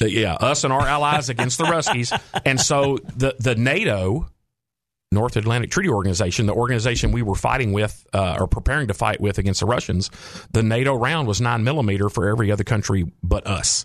Oh, and so part of that was to get NATO compliant where we could share ammo. But I'll tell you, I retired in 2007. In the 2 years before I retired, they came out and announced, because we had the Beretta from like 1990, 9mm Beretta, not a good fighting gun at all for most people. They announced, I mean, it wasn't a rumor, it was the Army is going to get a new handgun. The infantry has been named as the component branch to design it and approve it, and it is going to be in 40 or 45. That was in 2005, 2006-ish. But then in the development, they changed their mind and went back to a 9. So that's why we now have the SIG 320 in the 9mm as the Army's pistol. Okay, now when I was in, the average Joe, out in his pickle suit, was carrying, a rifle, a long rifle. All right, the officers had the sidearms. Is that the way it still is? Yeah, some officers, like infantry, some officers will have rifles, but by and large, the weapon that most officers, but then also military police, any crewmen, like tank crewmen. I was an officer, but the other 3 members of my tank crew and every other tank I had, all crew members had a pistol. It's kind of like a pistol for a pilot. It wasn't meant to offensively fight with. Is if you got shot off your tank and that was to survive until you could until get somebody back. could get you. Yeah. Hopefully. So most officers have them, and then most enlisted have rifles, but those that serve on crews, some crew systems don't. But the problem, when I was in, my understanding of U.S. military legal interpretation of the Geneva Hague agreements were that we had to use full metal jacket ammo. And so the 9mm shooting full metal jacket ammo has a much lower stopping power than 9mm with today's high-quality hollow points. I don't know if they have changed that opinion on the laws of war, whether they're allowed to have hollow point ammunition in their handguns. That's really interesting, isn't it? Yeah.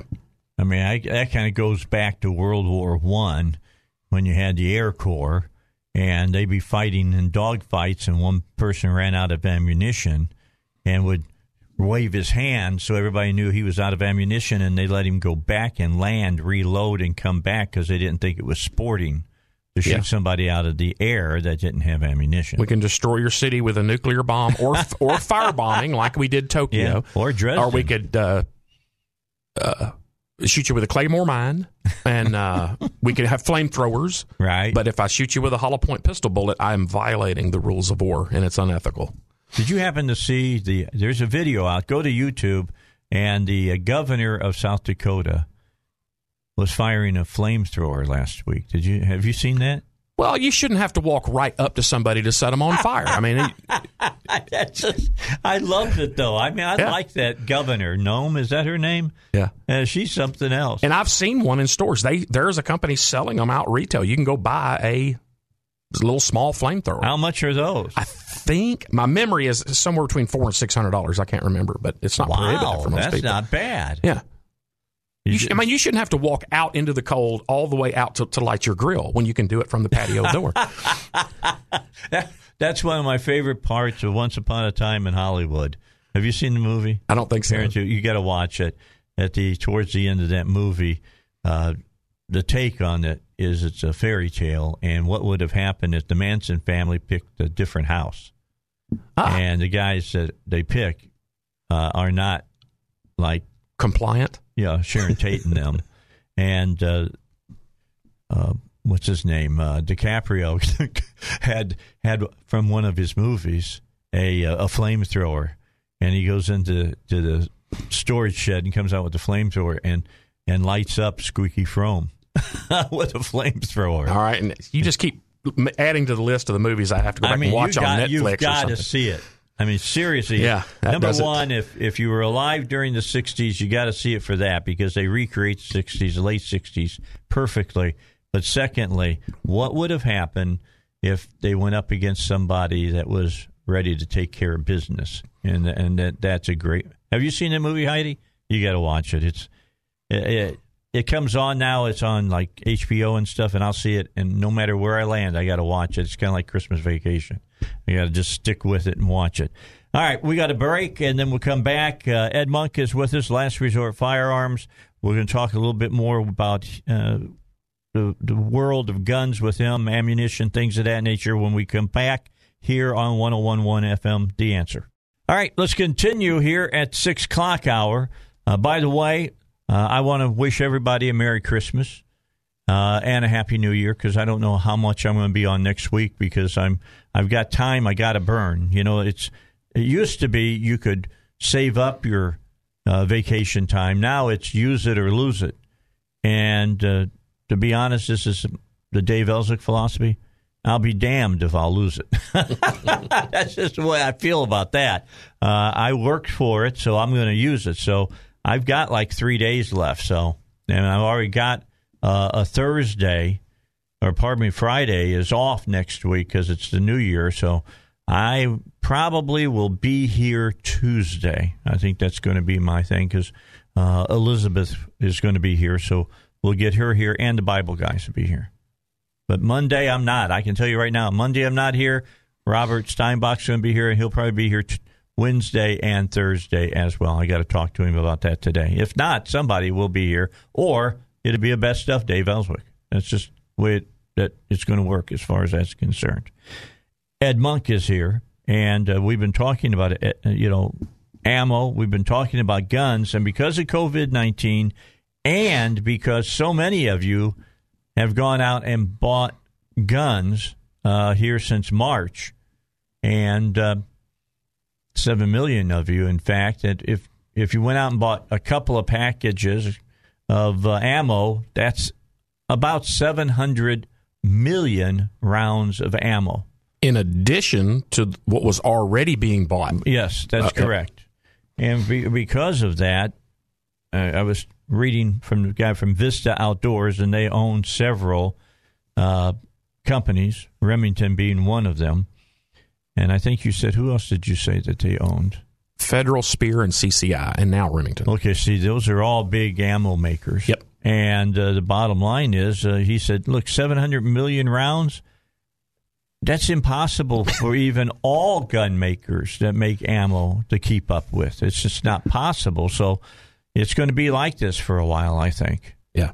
And again, that 700 million was on top of what they were already making, pushing out. Incredibly high. Well, I'll tell you, the store down there in Whitehall, the owner told me when I started helping out there several years ago, he said before Obama got in office, he did not order most pistol ammo by the case. He'd order 4 boxes, 6 boxes at a time. Right. And then ammo. Not that way anymore. Handgun ammo took off. So much that he started ordering. And now they're trying to order it by pallets. See, that's interesting you bring that up. I was just going to say, I interviewed Ted Nugent several times, and he has a pallet of ammo delivered to his house every week. Yeah. Now, he has military members come out to his home, and they do, shoots and stuff. He owns 2 30 caliber machine guns. Yeah, if you own machine guns, you're going to chew through it. So they go out and now they don't deer hunt with 30 cals. Okay, they just don't do that. But the bottom line is they get out and shooting's fun. Yep, it's a good time. Yep. In my life, well, I can remember this is the third scare I can remember when Obama got elected. Ammo dried up and guns, same thing. People panic buy. Well, I may not be able to get it in 6 months, so they go out and buy. Where 1 or 2 boxes in the closet were enough, now you need 5 or 6 cases. That's what people think. And then after Sandy Hook, right, which was like on December 12th or 13th of that year, then Obama went on Friday night and made a live press conference, a live statement on national TV where he said, we have got to push for more gun control. And That was the second one that I can remember. Guns and ammo went crazy. Couldn't find 22 ammo for 6 months. I mean, you couldn't. You just couldn't find it. It wasn't that it was so expensive. You just couldn't find it. And then this one. And this one's really a three whammy. You had the COVID. People panicked a little bit about guns and ammo. Biden. And then the riots. Yeah. And then that accelerated it even more. And then the anticipation of the election and now post-election. Yeah, the whole thing about Biden is that he said that the person, his gun policy is going to be Beto. And we all know what Beto said about guns. And what he has said and what his vice president. So, yeah, and as they start calling for gun control, it's going to get even worse. It's not going to get better. All right. We'll continue this discussion with you as we continue the Dave Elswick Show. We got the news. Let's get that to you. Give you a minute. Catch you up on what's happening in the world here at 101.1 FM, The Answer. Let's continue on the Dave Elswick Show, 101.1 FM, The Answer. Let me, again, if you just joined us, wish you a Merry Christmas and then a Happy New Year as we move into the festive times of this year. You know what I like about this time of the year, Ed? People put lights up and stuff, and it's all colorful and everything. And then what I hate about the new year, they take them all down, and now everything is just brown and dead. Yep. Or it looks dead. It's not dead. It's going to come back come springtime, but still, it's just the grass is that nasty brown and everything. Yep. And then I can't wait for springtime, and that means we got to get to the end of March. But I like the weather, though, because the bugs and the humidity that come with the spring, I don't really like. I'm a hot person.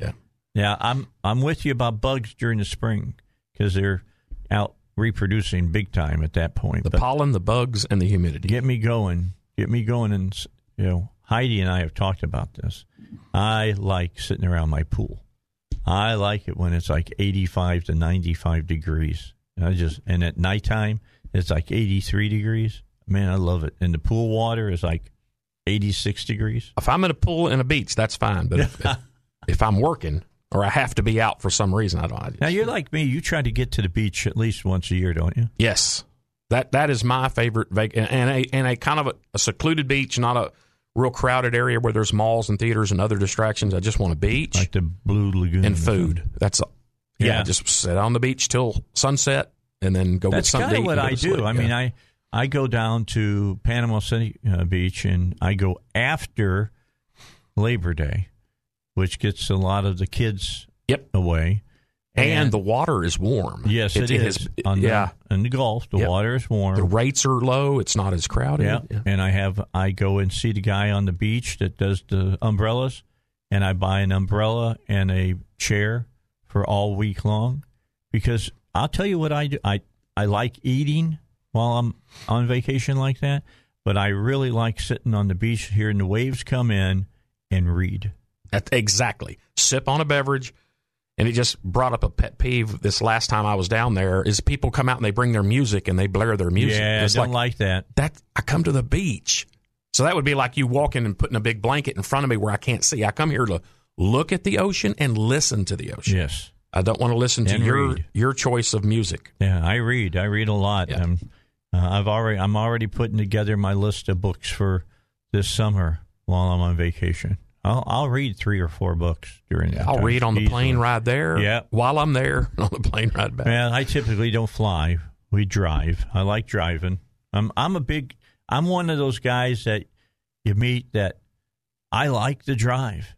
Just put me behind the wheel of a car, and I'm as happy as a clam in mud. I used to, but I don't anymore. You don't? Yeah. Your butt give you problems? No, it's just boring. Although, thank you to whoever was responsible of raising the speed limits in Arkansas to 75. Whoever you are, thank you. Sincerely. The legislature did that, and the governor agreed. And there's a lot of speed limits that finally, it took them forever. They dug it in their heels, and they'll say they didn't, but they did. I know. I talked to too many people. They dug in their heels and didn't want to do it, but they finally had to do it. And this is off topic because that's where we're heading, but I can't imagine. I still can't believe we did this to ourselves of 55 miles an hour for pretty much 20 years in this country. And it was Jimmy Carter. Get out on the well, it wasn't just Carter. It was the Congress, and we allowed it. We didn't vote all of them out of office. Go out on the interstate and put your cruise control on 55 and see how ridiculous that is. And for 20 years, that was when I was driving 24 hours one way to college. Go out on the interstate, put your cruise control on 55, and just see how utterly ridiculous that is. And we did that to ourselves and allowed it for 20 years. So I remember I was at Fort Lewis, Washington in 95 and drove to Fort Leavenworth, Kansas for a 13-week school. So I drove from the Washington, Seattle area all the way down to Kansas. And then while I was at this course is when they lifted that craziness. And so, I was everywhere. It was 55 miles an hour limit, which of course I broke all the way down. And then on the way back, I'm driving through Wyoming and I'm, 70, 75, 80 mile an hour speed limits. Yeah, because that was a federal dictate. Yeah. You must do it. Yeah. I remember Carter coming on TV and wearing that frickin' sweater looking like Mr. Rogers and telling us that we all during the wintertime had to keep our houses cold and wear a sweater to stay warm so we didn't use up as much petroleum. Yeah. And now, let me say this, President Trump got the petroleum industry back now producing enough oil and gas and natural gas that we're energy dependent, and we've got a new president who's talking about, let's get away from that. Let's go back to the Carter days. He doesn't say that, but I'm just saying that's where we're going, is back to the Carter days. Yeah, a lot of things are going to get worse. And I'm hoping we just don't get back to, if your license plate ends in this number, you get to fill up this day. And if your license plate is that number, you got to fill up on another day. Yes, it was that way one time. All right. You who are young out there and stupid don't remember because you haven't learned from reading about it. Yeah. Google gas lines. Yeah. Take a look at it. Take a look at it. It was not fun. I remember when gas, pretty much everywhere went over $1 for the first time, and there were a lot of the old rotary pumps that they could not go over 99 cents because no one ever thought. Yeah. So they had to start selling, rigging the pumps where they were selling half gallons of gas because they were physically incapable of charging over $1 per gallon inside the rotary pump. It was crazy. Yep. It was really, really crazy then. The new pumps, I got to say, here recently they've been changing out the credit card readers, and those things are pretty fast now. Yep, you can run through it. Okay, enough about all that. We gave you a history lesson real fast there. Don't get me started. Let's talk. Yeah, you don't get me started because I'm older than you are. I remember gas when it was 6 cents a gallon. There you go. Yeah. Okay, let's talk about ammo. Let's talk about guns. Let's talk about how it's changed in this country. At one time, you could buy a Thompson machine gun through Sears in a catalog. You could buy a Thompson, that you see on, during the time of Al Capone and all of that in Chicago, the gangsters shooting at each other and everything. You used to be able to buy one of those through the mail. Pay COD. I have in my files that I could still show when I do Second Amendment presentations of Sears and Roebuck in their catalog. You could just, hey, I want a pistol, and the mailman would bring it and pay, COD. I want you to think about that. Think if you could go on your phone right now to Amazon and buy a Thompson machine gun and have it delivered within a day or two to your house. America. Yeah, that's America. Yep. There. All right. And I'm of the opinion that's the way it should be. Of course. That's the way it should happen. Yep. And anyway, that's the way it used to be. And guess what? There were a few places where it was lawless. It was lawless. Chicago was one of those places. Wow, how things never change. But just amazing that it wasn't like that all across America. Yep. But Colonel Grossman makes an interesting point where he talks about, one of the things that got the automatic weapons restricted in the Firearms Act of 1934 was the famous Valentine's Day Massacre. So think about that. The Valentine's Day Massacre, that word, massacre. And how many people did they kill? A handful. Yes. And now we have these active shooters that kill 30, 40, 50, 60 people. And they're not using Thompson machine guns. And they're using. It's illegal for them to do it. Yep. with that kind of gun. And just goes to show, legal or not, if they want to do it, they're going to do it. Yep. It's the way it works. Luckily, we haven't, and knock on wood, we haven't had a big mass shooting here recently in our country, although we have had some people show up at churches and stuff and start shooting. Yeah, this will be the first year in 6 or 7 years I haven't spent Christmas in New York City because of COVID and the restrictions, et cetera, et cetera. But last year when I went, I was in that church that, about a week ago? Mm-hmm. A nut with 1 or 2 handguns. It's just... Didn't hit anybody. Just northwest of the corner of Central Park or in southwest Harlem. I was just there a year before this happened. So there you go. You never know. Well, I don't go to the bad parts of town. Well, this isn't a bad part of town. No. And, luckily, I think he was either crazy or doing the suicide by cop thing because he shot some rounds but didn't hit anybody. Yeah, he didn't walk away. Yeah.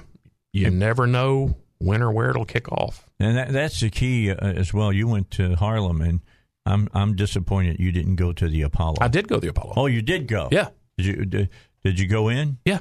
Who was performing? We went in the day. Oh, there was, you just took just walked in, looked around, said we were there, but no, we didn't attend anything there. Okay. Did they have a lot of the posters up? Oh, yeah. People who have done the performances? Posters and souvenirs, yeah. I'm sure they had Michael up. I can't remember all of them. I'm sure they had Michael Jackson up. I mean, he reignited the Apollo again when he and the Jackson 5 went there and performed. They did like their 25th anniversary or something for Motown was held right there at the Apollo. There's so many great stories about black folks that had businesses and did great things. The Apollo, the Cotton Club, a lot of those places. They made a lot of money during their day until Uncle Sam got involved. Uncle Sam shut them down. Lyndon Baines Johnson shut a lot of them places down. And that wasn't a Republican. That was a Democrat that did that.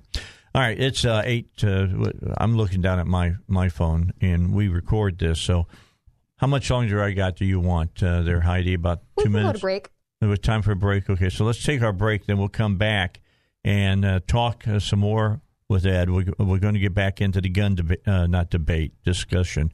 We have no debate about guns. We both are on the same wavelength on this. Here on the Dave Elswick Show, 101.1 FM, The Answer. All right, let's get into the final segment with Ed Monk. And I want to get back talking about guns because, look, some of you are going to get guns under the Christmas tree. You're going to get a handgun or you're going to get a long rifle or whatever. And at Last Resort Firearms Training, they can train you in firearms and the handguns and stuff. And there's other people who do that, but I think Ed does it the best. And they've expanded, and they do long gun training as well. Yeah, we've expanded our rifle range to 460 yards, so we're offering precision rifle. That's so cool. Precision rifle classes now. Yeah, that's cool. I like that you're doing that. So with that in mind, why don't you tell folks, number one, give them a website or whatever where they can go and keep track of you and where they can go to be trained. We don't have a business website. We just have a Facebook page. Just if you look for Last Resort Firearms Training, you'll find us. We've got a lot of stuff that's routine and a lot of stuff coming up. We do a lot of active shooter training, both training on the range to prepare people to counter an active shooter, but also just educational presentations to get mentally prepared and understand what the threat is. And I've been invited by a church in Redfield to give a presentation on the active shooter threat the 21st of January. The 21st of January, I think that's a Thursday night. Redfield Missionary Baptist Church, free to attend, open to the public. So it's going to be kind of focused on churches, but overall it'll talk about the general threat of the active shooter. We do private lessons, one-on-one, or couples have taken it. I've done a family of 5. So if you've got a defensive gun, whether it be a handgun, shotgun, patrol rifle, and you want lessons from basic skills all the way up to more advanced fighting skills, we can do that with private lessons that are generally 2 hours, but we can cater it to what you want. And, of course, we offer the class to get your basic concealed carry license here in Arkansas. We used to do that once a month, but since the COVID and the riots, we're doing 3 and 4 month because of the increase. And that's all the people you talked about, the new shooters in America. 7 million of them. Yeah. And then we offer 3 levels of fighting classes because the classes required by the state police to get your license really don't teach you how to fight with a gun. They're mostly administrative and safety and information classes. So we have 3 levels of classes of how to draw your gun, shoot rapidly, shoot while you move, rapid reloads, clear malfunctions, shoot one-handed, shoot from your car, clear buildings, the fighting type of stuff. And we do all kinds of active shooter training, 1, 2, and 3 day active shooter classes. And now we do a precision rifle class. We have 2 in February that are full. The next one coming up is in April. And then every once in a while, we do something called Information Night, where we just give a presentation, host somebody else that gives a presentation, show a video on various topics. And as we mentioned, I did 20 years as an armor officer on tanks and then tank and cavalry units in the Army. So a bunch of people that train with us say, hey, I'd like to know more about tanks. So on the 14th of January at 6 o'clock, we're going to do about an hour and a half. I'll do a presentation on tanks. This is cool. Yeah, because I came in on the old M60 road steel piston engine, basically the last of the series that started in World War II of just the old like steel. The Shermans? Yeah, basically the M60A3. That was the last of that. You know, they made little improvements, Right. but then they transitioned to the M1, which was great differences. And so I served on that until I got out. And now they're up to the M1A2 SEP, I think, so which I have never served on. But I'll give about an hour and a half on that, and that's free to attend. We just ask you to let us know you're coming because we have limited seating. That's going to be cool. And I guess I wanted to bring a question to you. Your brother is teaching long guns. Yeah, that's his passion. I don't get into that bloody chicken's foot, Ouija board, lit candles, all that black magic that lets you shoot a rifle and hit something. You know, it's 500 yards. I don't get into that, but he does. Now, yeah, on the tank does all that for you, so you don't have to weaponize math and get your calculator out.